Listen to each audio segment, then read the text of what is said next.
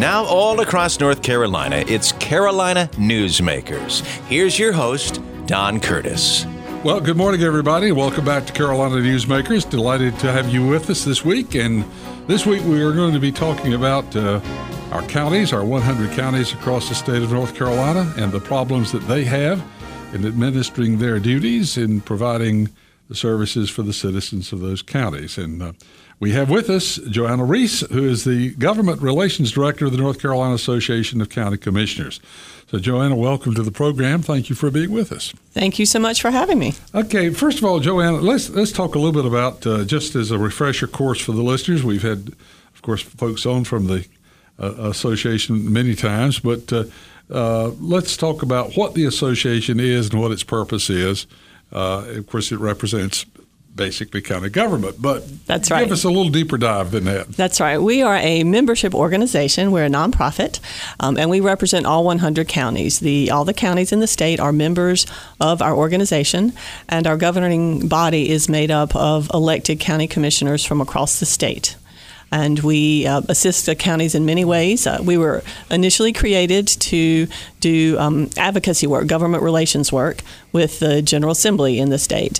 But since then, we've expanded we do educational programs, we provide technical assistance, we run a risk management pool, provide some legal advice sometimes, so a number of ways that we support our counties.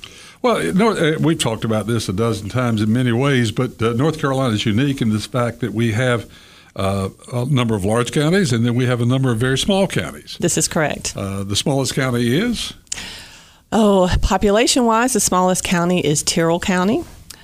And geographically, it'd probably be one of the smaller ones in the northeast corner of the state. I'm not quite sure which one would be the smallest. And when we say small, we're talking about under 5,000 people. Absolutely. Right? Tyrrell County may be about 3,000, I think. Something like that. That's an entire county. I mean, yes. As I've said many times before, my church has more members than that. Exactly. So a county that size really has a lot of trouble providing the services for those 3,000 people.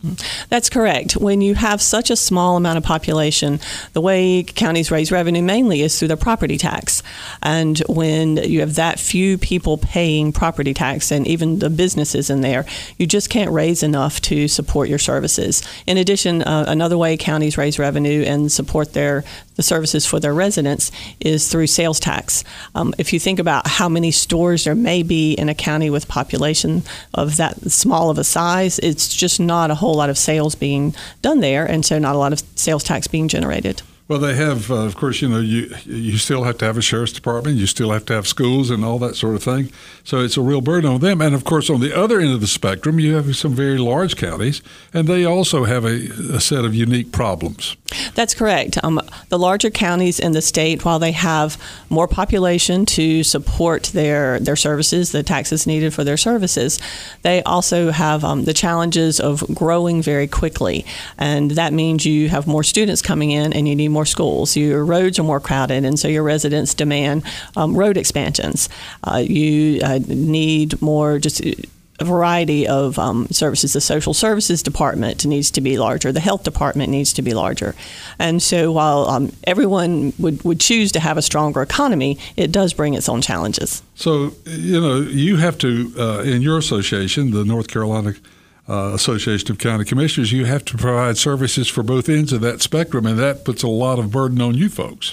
Well, it's we don't consider it a burden. It is it's a joy for us, actually. We really enjoy the challenges that come from across the state. We enjoy the variety that we have with our membership and with our counties, and it's always intellectually challenging for us to assist the counties across the state with the different challenges. Now, there's another organization in North Carolina, that the League of Municipalities, that represents the cities, and you two organizations have many overlapping duties, and so you work together on many occasions. Mm-hmm. Yes, we do. We work together on a number, and the League of Municipalities represents cities and towns in the state, and so we do have some overlapping responsibilities and interests, I'll say, and some that are different. But some of the things that we share are our general local government authority and not having the interest in not having that reduced by the state legislature and maintaining the flexibility to make some decisions at the local level. And we also share the same challenges in the revenue, raising revenue, especially in the smaller towns and counties versus the larger towns and counties, and then providing the services. Now, another unique difference between a lot of counties is a number of counties have a number of municipalities within them, and other counties have only one major municipality. That's right. Durham County, for example, Durham is about the only one. Wake County has a pile. Fuquay-Varina, Wendell, Zebulon, Knightdale, Zebulon, Cary, Wake Forest, Cary, Apex, Morrisville, Yes. and the list goes on and on. And I think Union County has the most number of towns. There are a lot of small townships and towns in Union County. I would have never guessed it was Union County. I would have Yes. thought it was either Wake or Gaston County. No, it is Union. Well, you see, you learn something every day. And of course, the situations that are, and sometimes I suppose there's a conflict of interest, and you have to work that out. For example, in annexation, sometimes that can be a conflict between the residents of the county and those areas that want to be annexed by the cities. That could be a conflict. Yes, that was a large conflict a number of years ago, and that was before my time with the association. Fortunately, that has it's been resolved. Maybe not everyone's happy with how it was resolved, but we've moved on to some other issues now. Well, that must mean it was a happy solution. I mean, anytime you have you have a number of people not happy with the solution and a number of people happy, then that probably means it was probably a fairly good solution. Possibly. Yeah. Well, we want to talk today a little bit about the challenges that the counties will be facing next year. And, of course, I understand you've just set your legislative goals for next year. So let's just briefly go over those, and then we can do it a little bit more in depth the rest of the program. So basically, the legislative goals that you've set are? Well, we have 26, so I'm not going to go through all of those with you, but I'll hit our We've got a long program. Well, we could.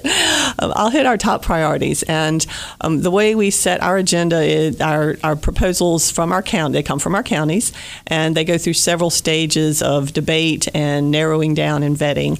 And the last stage is a conference that we had last week, where all 100 counties have the opportunity to come and vote on the final decision. We had, I think, 89 counties who were at our conference. We were very happy with that participation, and they choose the goals themselves, and then they rank their top priorities. So our number one priority for the 2019-2020 legislative session is to expand broadband access across the state. Many of us who live in the larger areas, or even some of the smaller towns, are fortunate to have some strong broadband access, high-speed internet access, and we take it for granted. But there are so many areas of the state that do not have either any access to internet or good speeds of internet, or have very slow access. So this is the top priority we have. Our second priority is another one we've been working on for a number of years, and that's increasing revenue for school capital needs. We talked a few minutes ago about the challenges in raising enough money for county needs. One of those is providing for new or renovations for school facilities. And this, again, varies. The needs vary, whether you need a new school or whether you need a renovated school in different parts of the state. And schools are very expensive to build now. Another one that we are going to be working on is to protect county interests during Medicaid transformation. And the state right now, the Department of Health and Human Services, is working on changing how they carry out the Medicaid services for patients across the state. And we want to make sure that the county health department interests and the county social services interests and the county revenue interests are all protected through that. So while we don't have something specific, we're just going to be following that and making sure, as a partner with the state, the counties can implement that. Mm-hmm. So those are three of our top ones. You want me to keep going? Oh, yes. Okay. Yes. The more you talk, the less I have to talk. Okay. Well, hey, guys. No, I think everyone really likes to hear all these needs, because this is a very important part for folks to understand just the challenges that the counties have. Okay. Mm-hmm. Well, another one is a general, the ability for counties to raise revenue. Across the state, different counties have different authorities to raise revenue at the local level. The property tax authority is similar, but the sales tax authority varies. And as a little bit of background, counties and even municipalities in the state also, counties are arms of the state and can only do what they are authorized to do by the state legislature. So a county cannot decide on its own how much sales tax to charge. And so there are some that have authority to charge some different types of local sales tax, and some who have the authority to charge different amounts of local sales tax. So when you go shopping and you purchase something, the sales tax you pay is partly a state tax, and then there is partly a local tax there. So our interest at the legislature is creating the authority for all counties to be able to choose to charge the same sales tax, the same amount that any other can across the state. And this would be most likely through a voter referendum at the county level, so the people who live in the county would decide if they wanted to do that, and they could also discuss at that county level where they would like that sales tax to go. What we are interested in seeing as an association is some increased ability to put that money towards school capital. So this really ties back into the goal I mentioned earlier, to have more revenue to build and renovate schools. Now, before we go to more on your list, let's go back on that, because one of the interesting things that happens, the rich get richer and the poor get poorer, because in the small counties, a lot of folks will pack up and go to a major city for shopping. So they pay the sales tax in the county, in the larger county that is already doing pretty well.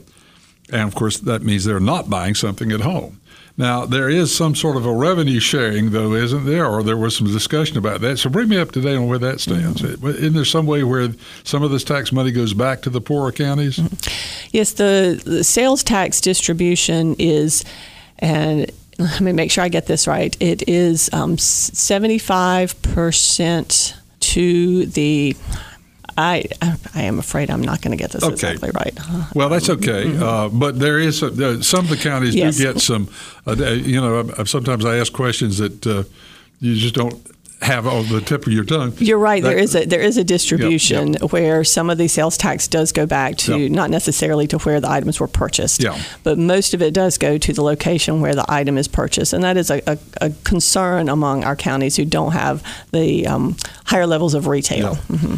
Okay, so let's get back to your list. You got down to number 4, which was the revenue situation. What are some of the other priorities that you have on your top, say, you said you had 26 items. That's a long list. It is a long list. Counties do a lot of things, and they are interested in a great deal of things. Well, this is a good time to take a break. We're going to take a break. Joanna Reese is our guest. She's the Government Relations Director of the North Carolina Association of County Commissioners, and we'll be back with more right after these messages. Are you looking for a way to give back to your community? If so, your local Guardian Ad Litem office needs your help. The North Carolina Guardian Ad Litem program is celebrating its 25th anniversary of being a voice for children who are victims of child abuse and neglect. Volunteer today to become a trained, independent advocate to represent the best interests of abused and neglected children in court proceedings. As a Guardian Ad Litem volunteer, you will also help work toward ensuring that each child is placed in a safe, permanent home, what every child needs. The Guardian Ad Litem program needs volunteers. If you have just a few hours each month to make a difference, please don't wait. Call 1-800-982-4041 or visit ncgal.org. Volunteer for the Guardian Ad Litem program. Be the voice for a child. The entire world watched. They watched each step down the rungs of that small ladder, one after another, and waited with great anticipation for that last step. It's one small step for man, one giant leap for mankind. At that moment, humanity saw the impossible become the possible. And today, the sky is not the limit. Achievement. Pass it on. A message from the Foundation for a Better Life. We continue with Carolina Newsmakers. Here's Don Curtis. We're back on Carolina Newsmakers. Joanna Reese is with us. She is the Government Relations Director for the North Carolina County Association of County Commissioners. And Joanna, you have a long list of things that you've done in government. You were Deputy Commissioner of the North Carolina Division of Motor Vehicles. And what else have you done? Well, I spent 20 years in state government before I went to work for the Association of County Commissioners. It was a great time. I worked for the Department of, what was at the time, the Department of Environment and Natural Resources. There's been some reorganization since then. And I did communications, public relations for that department, and then I did the legislative work there. Then after that, went to the Department of Transportation, where I did some of the legislative work there before going within the department to the Division of Motor Vehicles. And there I worked on driver license issues and vehicle registration issues mainly. Well, this gives you a unique perspective in how you work with the legislature, because you've been on both sides. Now you're in advocacy. Of course, you were in advocacy in a way before, but it was on the government side. Right. And now, and you're still on the government side in a way, but it's a different form. And so, how has that helped you in doing your work and learning how to approach those who make decisions?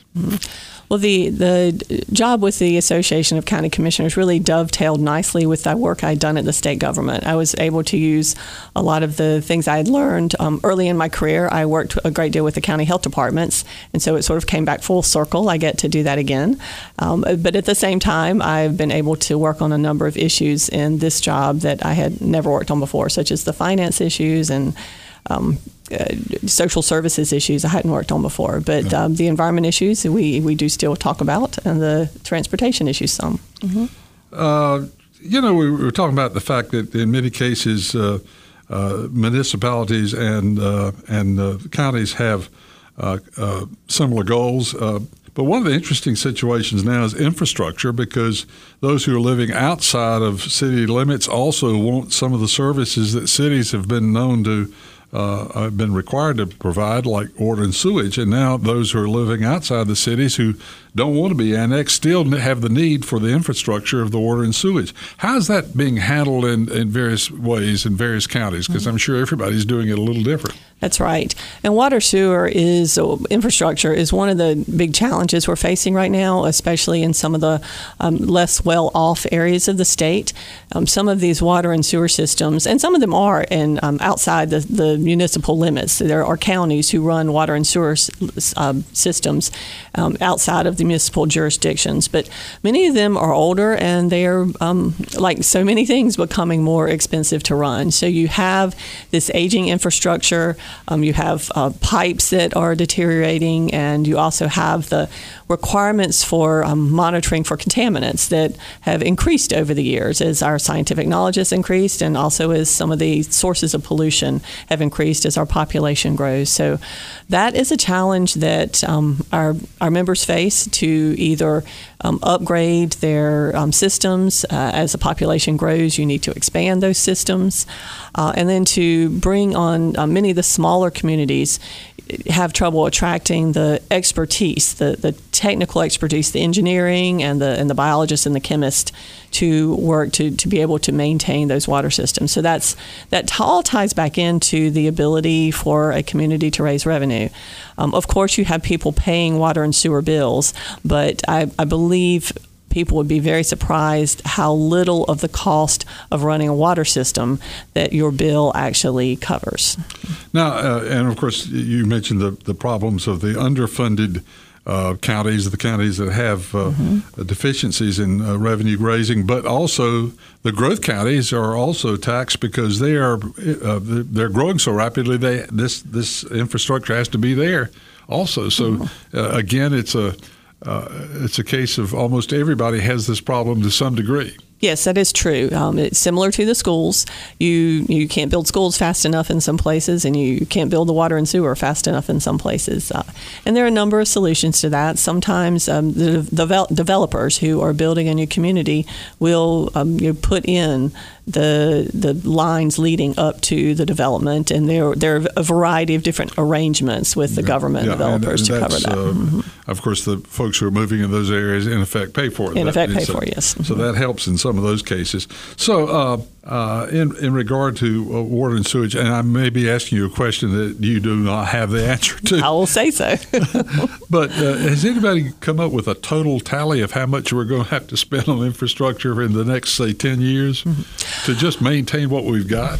I believe there are some who have calculated that. I, off the top of my head, do not have that figure, but it's pretty high. Actually, I'd say it's astronomical. I've seen several numbers, and it's just sort of staggering. And of course, sometimes you look at it and say, well, then this has got to be, is this doing it gold-plated, or is this doing it economy, or how's this being done? Because estimates can vary all over the place, as we all know. Right. Well, I'd say it's hard to do a gold-plated water system. A pipe, it's a pipe. Well, and of course, as you said, a lot of these, especially in some of the eastern North Carolina cities, some of this infrastructure was put in 1900. That's right. It's getting to be 120 years old, and it does decay and does wear out. We were talking about educational funding. Has the state lottery helped a lot in that area, or what's the situation there? Well, that is an interesting story. When the state lottery was first created, it was set up with a formula for how the funds were going to be distributed.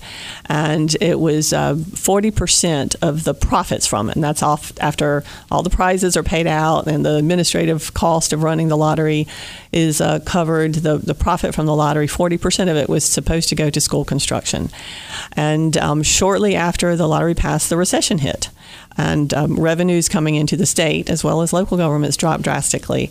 And the legislature ended up using some of the lottery funds to fill the gap there. Unfortunately, we have never fully recovered from that.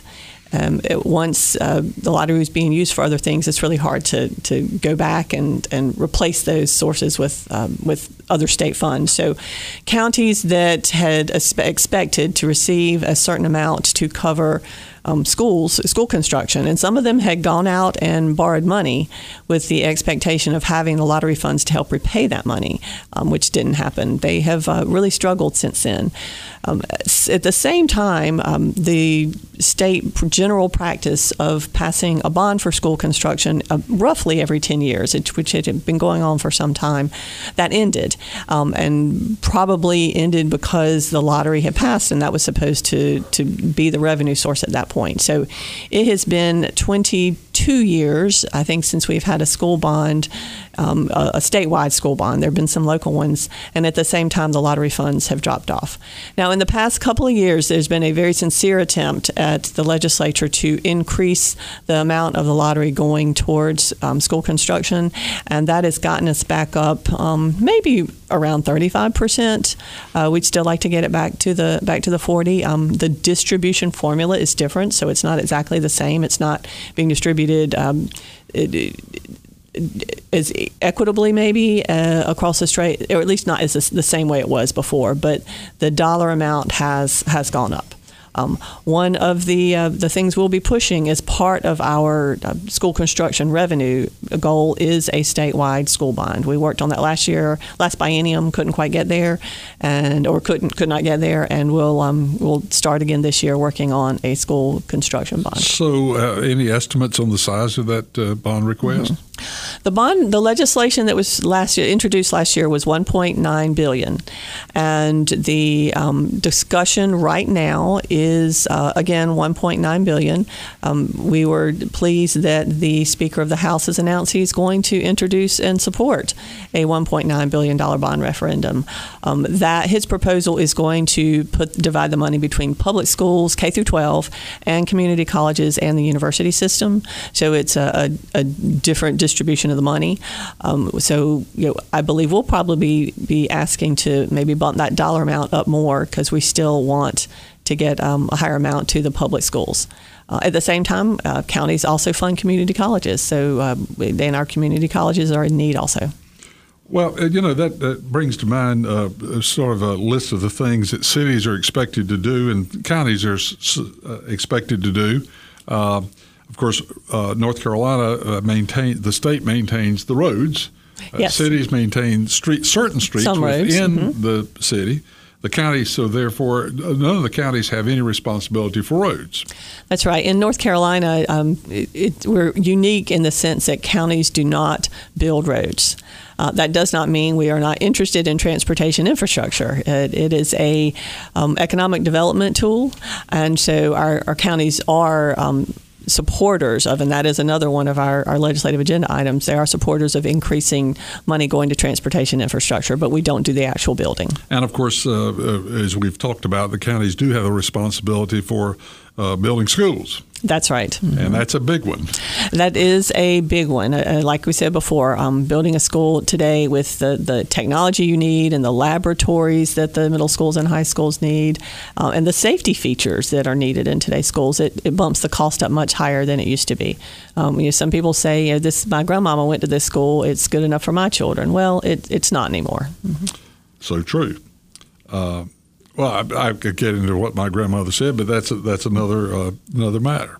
She also said discipline had changed a good bit also, and that's probably true. Joanna Reese is our guest. She is the Government Relations Director for the North Carolina Association of County Commissioners, and we'll be back with more here on Carolina Newsmakers right after these messages. This is nice. I was hoping you'd like it. It's my special I'm sorry, sir, but it appears as though your credit card has been declined. Did everyone hear that? This person, right here, credit card, declined. If we can please have an awkward silence the next 10 seconds. Whoa, what's with the megaphone? Just trying to properly illustrate your embarrassment and humiliation to the public, sir. What? If everyone could start mumbling and shaking their heads. Nice, ma'am, I like that, with the pointing. He's shaking like a leaf. Good job. Hey, buddy, please, I'm with a date here. Look, so I'm late on a few payments. I'll make it up next month. Promise. Mm-hmm. He promises to pay it all back next month. Can we have an aww? Aww. Don't worry, Adam. It happens to everybody. This has no effect on our date whatsoever. Really? Yes, really. There just won't be another one. See ya. And she's off. Wait, come back. I have other cards. I have other restaurants. Putting more on your card than you can afford to spend can lead to even bigger problems, like public humiliation. Don't let your credit put you in a bad place. Go to controlyourcredit.gov. Brought to you by the U.S. Department of Treasury and the Ad Council. I'm not staying home tonight. I'm at school all day. If they want me to do the work, give it to me while I'm at school. This guy has me coming to work 10 hours a day. So what if I didn't finish school? That doesn't mean he can work me like a dog. Hey man, I need a few bucks. My car's busted and I need some cash. Hello? Hello? Every decision you make has a benefit or a consequence. Make the right choices today and be ready for the challenges tomorrow. This message is brought to you by the United States Air Force. We continue with Carolina Newsmakers. Here's Don Curtis. Joanna Reese is with us. She is the Government Relations Director of the North Carolina Association of County Commissioners, and we're talking about the agenda that the counties have this year as they carry out their duties of providing services for their citizens across the state of North Carolina. 100 counties. How did it get to be 100 counties even? Has anybody ever looked at that? Because, that is a great question. Because when you look at it on the map, it makes good sense, and it doesn't look like there was just one carved out just to come out with 100 even. No, there was no goal to come up with 100 counties, but that is how it ended up. For us, it makes the math easy when we're trying to decide what percentage of counties do X or Y, especially for people like me who aren't great at math. Well, you went to Chapel Hill. You're not supposed to know math. No, there's plenty of math people coming out of Chapel Hill, but I was not one of them.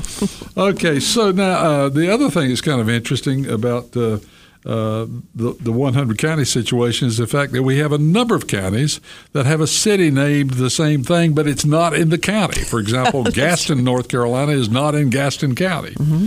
And there's a number of those. Mm-hmm. Lenoir is not in Lenoir County. And how did that come about?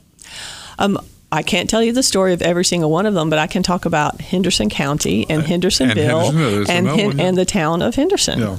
And I can talk about that because that is all the Henderson local governments are named after a family member of mine, my great-great-great-grandfather. So the town of Henderson is not in Henderson County, but Hendersonville is in Henderson County. Yeah. And it's in this particular case, it was the interest in naming these governments after a particular prominent individual in the state. And in this case, it was Judge Leonard Henderson.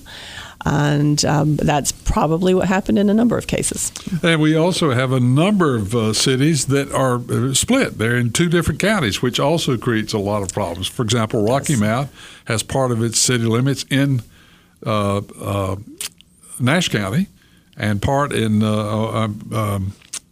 Tarborough's County. Edgecombe. Edgecombe. I was having trouble. Nash County and Edgecombe County, it does create some challenges. Yeah, and so that's interesting. So how does that work out? And another case of that is Cary, is that it's expanding. It's moving from Wake County, expanding into Chatham County. Yeah. And it does create some challenges. And one of those, it goes back to the issue of the sales tax collection that you mentioned. So it's a different issue, but it is also, if you have a Cary address, there have been times where the sales tax has been collected, and if it was something was sold and collected in Cary in Chatham County, the tax has actually gone back to Wake County, and that's obviously makes Chatham County unhappy. So we are working with the Department of Revenue to try to come up with some administrative type changes to figure that out. Well, there's a great book, Letters to Questions for God, from elementary students, and one of them is, who drew the lines? And we've got lines all. It is a great question, because you look at it, and it would be so helpful if we could redraw those lines and reapportion some things a lot differently. But that would be virtually impossible with tax records and property and all that kind of stuff. But it would be nice if we could start all over. And we could probably still end up with 100 counties. We probably could. Yeah. Now, that brings to mind another thing, because there's a lot of discussion and a lot of court cases about districts and how the legislature is apportioned, the members are elected and so forth. Does the association take any role in deciding how we're going to go about doing that? No, we absolutely do not. We follow it very closely, but we do not take a role in those. We leave those up to the state legislature. Now, economic development, of course, is big all across the state. Everybody wants economic development. Again, it's very difficult to tell people where to locate their plants. So we have some depressed areas in North Carolina that are impaired in getting industry and or job creation. So how do you go about working with those counties that have those problems, and yet growth is the solution to so much of their situation? Now, you mentioned broadband access as being one of the key things, and that would be a big thing. But also you have transportation issues. That's right. And the way we approach those issues is through some of our agenda items that we've talked about already. And everything is so tied together. So, of course, there's not going to be one silver bullet. But to help drive broadband access, adequate schools, the labor force is another one our members talk about so much. There are a number of counties who are losing population. The younger people move away and don't come back. So these are so many of the things that economic developers look for, that businesses coming look for.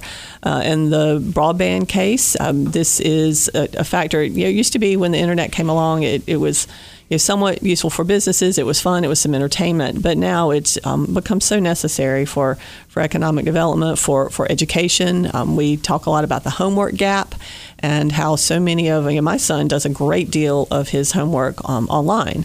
And if you do not have online access at home, even if you have a computer, that makes it much more difficult. We hear about kids going to the McDonald's or the Starbucks to go online and do their homework. Which is hard to do for parents to take them every day. It's also an issue for rural health. That's another problem in some of these struggling communities. Is a business wants to go somewhere where there's, if not a worldwide state-of-the-art health system, some pretty basic primary care, emergency care. And many of the rural areas are losing hospitals. But if one partial solution to that is if you have strong broadband access, you can get to specialists through a video conference, and you can do some consultation that way. You can have some access to a pharmacist who can talk to you and maybe prescribe some drugs locally. So the telemedicine piece, the education piece, the economic development piece, and the public safety piece, all of these tie into helping drive economic development towards those communities. That's one way we are working on helping those counties. Now, North Carolina, we also elect our school boards. That is true. So this is kind of interesting, because the school board has no authority to raise money. So they have to go to the county commissioners, and yet the county commissioners did not appoint them. And so this can lead to some problems. And so we've had some lawsuits between school boards and county commissioners. That's not a very, it would seem to be there's a better way to do this. Yes, we consider that approach to be really counterproductive. And again, with 100 counties, you're going to have a great variety of circumstances across the state. We have some of our commissioners who tell us they have an excellent relationship with their school boards. And we have other counties who have a less than excellent relationship with their school boards. Contentious. It can be contentious, yes, and maybe some in between, some a little tense, but not. But there are some very contentious relationships. And all well-meaning. Everybody's wanting to do what they think is the best. Absolutely. Everyone wants to provide for the children the best they can. The school boards have responsibility for the school system. The county commissioners have responsibility for the education, for the social services, for the trash collection, in some cases solid waste collection, for the health departments, for the animal control, for the public safety, the courthouses, funding the sheriff's department, the elections, and we can go on and on.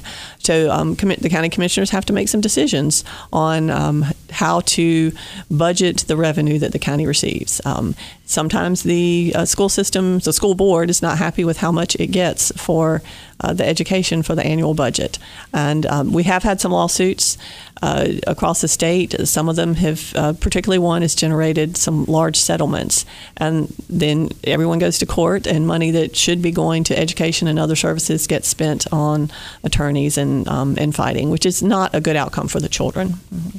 Now, through the last, I guess, maybe 40 years, we have seen a certain amount of consolidation of certain services that it made a lot of sense. For example, tax collection, it didn't make a lot of sense to have a county tax collector and also a municipal system of collecting taxes. And so in many cases, those have been consolidated. But it's not complete, is it, every county?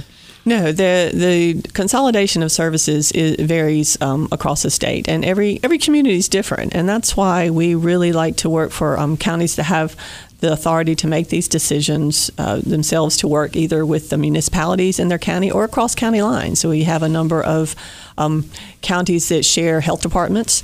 We have some counties that share jails. We're talking about possibly going to some shared 911 systems, the potential for some shared social services departments, but all this being the choice of the counties to develop partnerships with whichever governments make sense for them. We were talking about infrastructure a few moments ago, and of course there's tremendous strides always being made in software. Are most of our counties up to date in their software, or is that another serious problem? That's another one that's going to vary across the state. Some of our counties have very robust technology departments, and others they're coming along.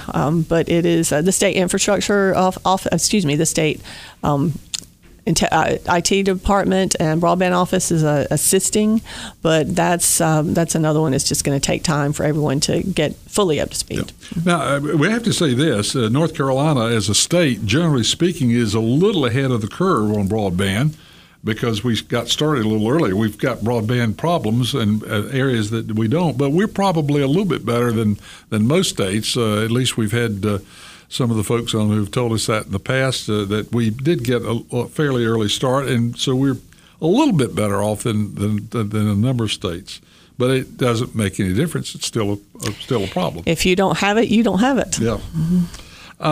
So getting back to economic development, how active are most of the counties in economic development, or is this falling back to the Chamber of Commerce and those organizations? The counties are very active in economic development. Most of them have an economic development director, and that is, it's such a priority because it affects everything else. It affects their ability to provide strong education to their children. It affects their ability to provide good health care to the residents. And so it's an underlying piece of what counties do. So yes, they are very active. Joanna Reese is our guest. We have one final segment coming up, and we'll wrap things up when we return. Joanna Reese, Government Relations Director for the North Carolina Association of County Commissioners. And we'll do that right after these messages. Home foreclosure can be a nightmare.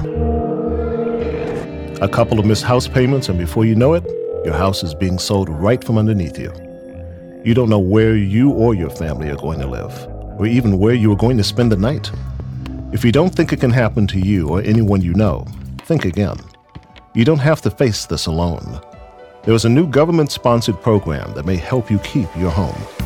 Nonprofit certified counselors from the National Foundation for Credit Counseling are available to work with you and can help you deal with your lender. And this service is completely free. The sooner you call, the better your options.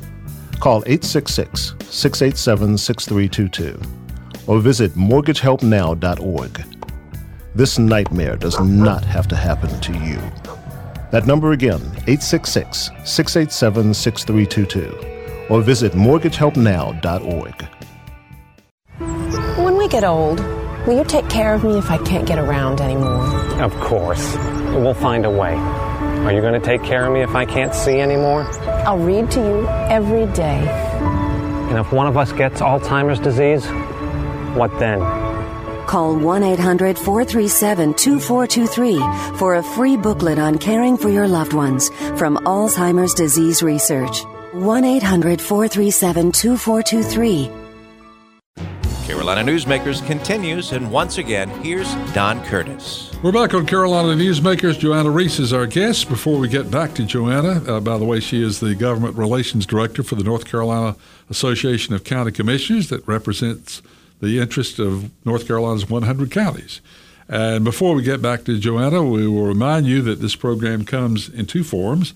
A number of our stations carry the 30-minute version. Others carry the full hour. If you happen to be listening to a station that carries only the 30-minute version, you can go online to carolinanewsmakers.com and hear the other two segments. They're isolated by our producer, Jason Kong. Or you can listen to the entire broadcast, which is actually 45 minutes of content, or you can share it with a friend. If you join the program late, for example, you can go back and hear Joanna's pearls of wisdom that she dispersed before you joined it. And speaking of before you joined it, let's we started off the program, Joanna, talking about the 4 or 5 top priority items that the association has as it faces the year 2019. Let's go over those again, or at least the top 4 or 5 very quickly. Broadband access was your top one. Yes, that is something we've been working on for a while, but our membership decided this year to make it their top priority. We have such a disparity of high-speed internet access across the state, and it really is a need for education purposes, for telemedicine purposes, rural health medicine areas, for economic development, and a number of other areas. Mm-hmm. And number 2 was something that's near and dear to everyone who has children and grandchildren and great-grandchildren, and that's school capital needs. And that is an interesting situation in North Carolina because, as we pointed out, we have some counties that are growing so rapidly, they're building a lot of schools, and then we have a number of counties that are underfunded and they still have the needs to update their facilities. That's right. We have some counties that are growing so quickly they can't build the schools fast enough. And then we have some counties who are they're smaller and they may even be losing student population, but their schools are so old and dilapidated they need to either do a serious renovation or close 3 older schools and open 1 new school. Mm-hmm. And of course, we're basically everyone normally thinks about K through 12, but the counties are also responsible for the facilities for the community college system, which is one of North Carolina's real jewels. Yes, it absolutely is, and we're very proud of the community college system. The counties are interested in that, and so that's another area that needs some either growth or renovations. And so what we're seeking is revenue through a statewide school construction bond and through increased lottery revenue and some other areas to provide those facilities for both the K through 12 schools and the community colleges. And then, of course, we've got some changes coming in Medicaid, which will affect the health and human resources or health and social services responsibilities of the county. That's correct. It's called Medicaid Transformation. It's the effort that the State Department of Health and Human Services is working on, and it will change the way that Medicaid is delivered. And this affects greatly the social services functions of the counties and the public health functions. The public health departments will be some of the RDR, but will continue to be some of the health service providers. And we just want to make sure it's implemented in a way that counties can carry out great service to its residents. And earlier, we also spent a lot of time talking about the continued problem of infrastructure and how to handle that. Again, some counties are growing rapidly, and they have a expansion of infrastructure, and yet we've got a number of counties that are just faced with maintaining what they have, and it's aging. That's right. And the infrastructure covers so many areas. Broadband that we just talked about, it covers the transportation system. It covers water and sewer, which is a huge need in either from aging systems or from growth, the needs for growth in the water and sewer systems. And so that's another challenge counties face.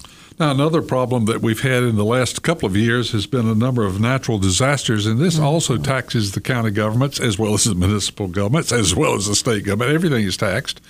I don't mean tax in the form of money, but the need for money when we have hurricanes and flood problems and so forth, and this sort of interrupts your normal program and gets you away from what you would like to do long run and focuses on short term. This is a problem. It absolutely is. In the past 3 years, we've had 2 500-year floods.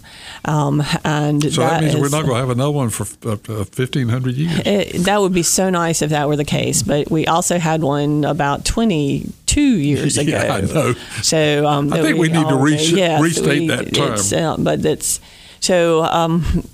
It puts an incredible strain on the state and on the local governments, and counties are pulled away from their standard responsibilities. But we've also had some disasters in the western part of the state, also some wildfires, and actually some of the hurricanes do come up from the Gulf and hit the mountains also. But more recently, it has been the eastern part of the state, and even up through the Piedmont this last hurricane. But it's the infrastructure damage it causes, the disruption to lives, the people moving and not having housing after that is an incredible strain on the counties. Now, we've gone through the entire program, and we haven't talked about funding the sheriff's departments, and they do vary across the state. Some of them have a little bit more law enforcement responsibilities than others, but in all cases, they have to maintain the jails and they have to support the court systems.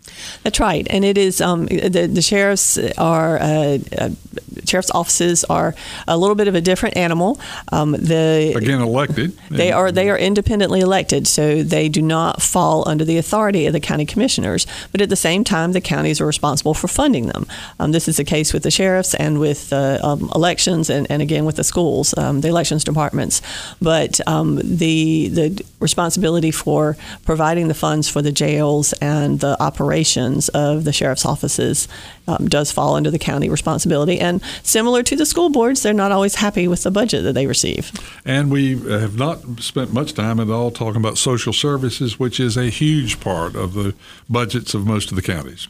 Yes, it is. And the counties are the provider of last resort in many cases.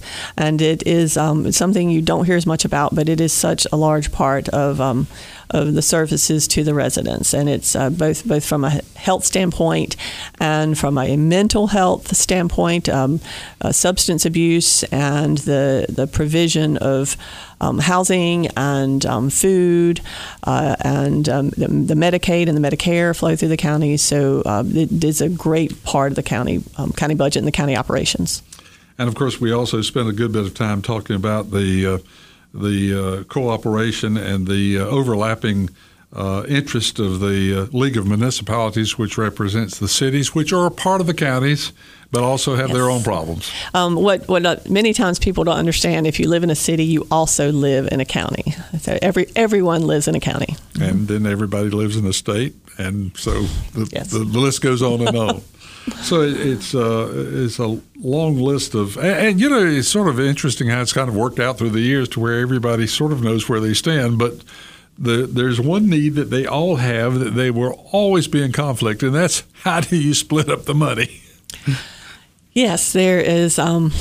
Probably few people would tell you there's ever enough to meet all the needs in the state. Mm-hmm. Because especially a growing state like North Carolina. That's right. And North Carolina, of course, continues in many cases to see unusual growth.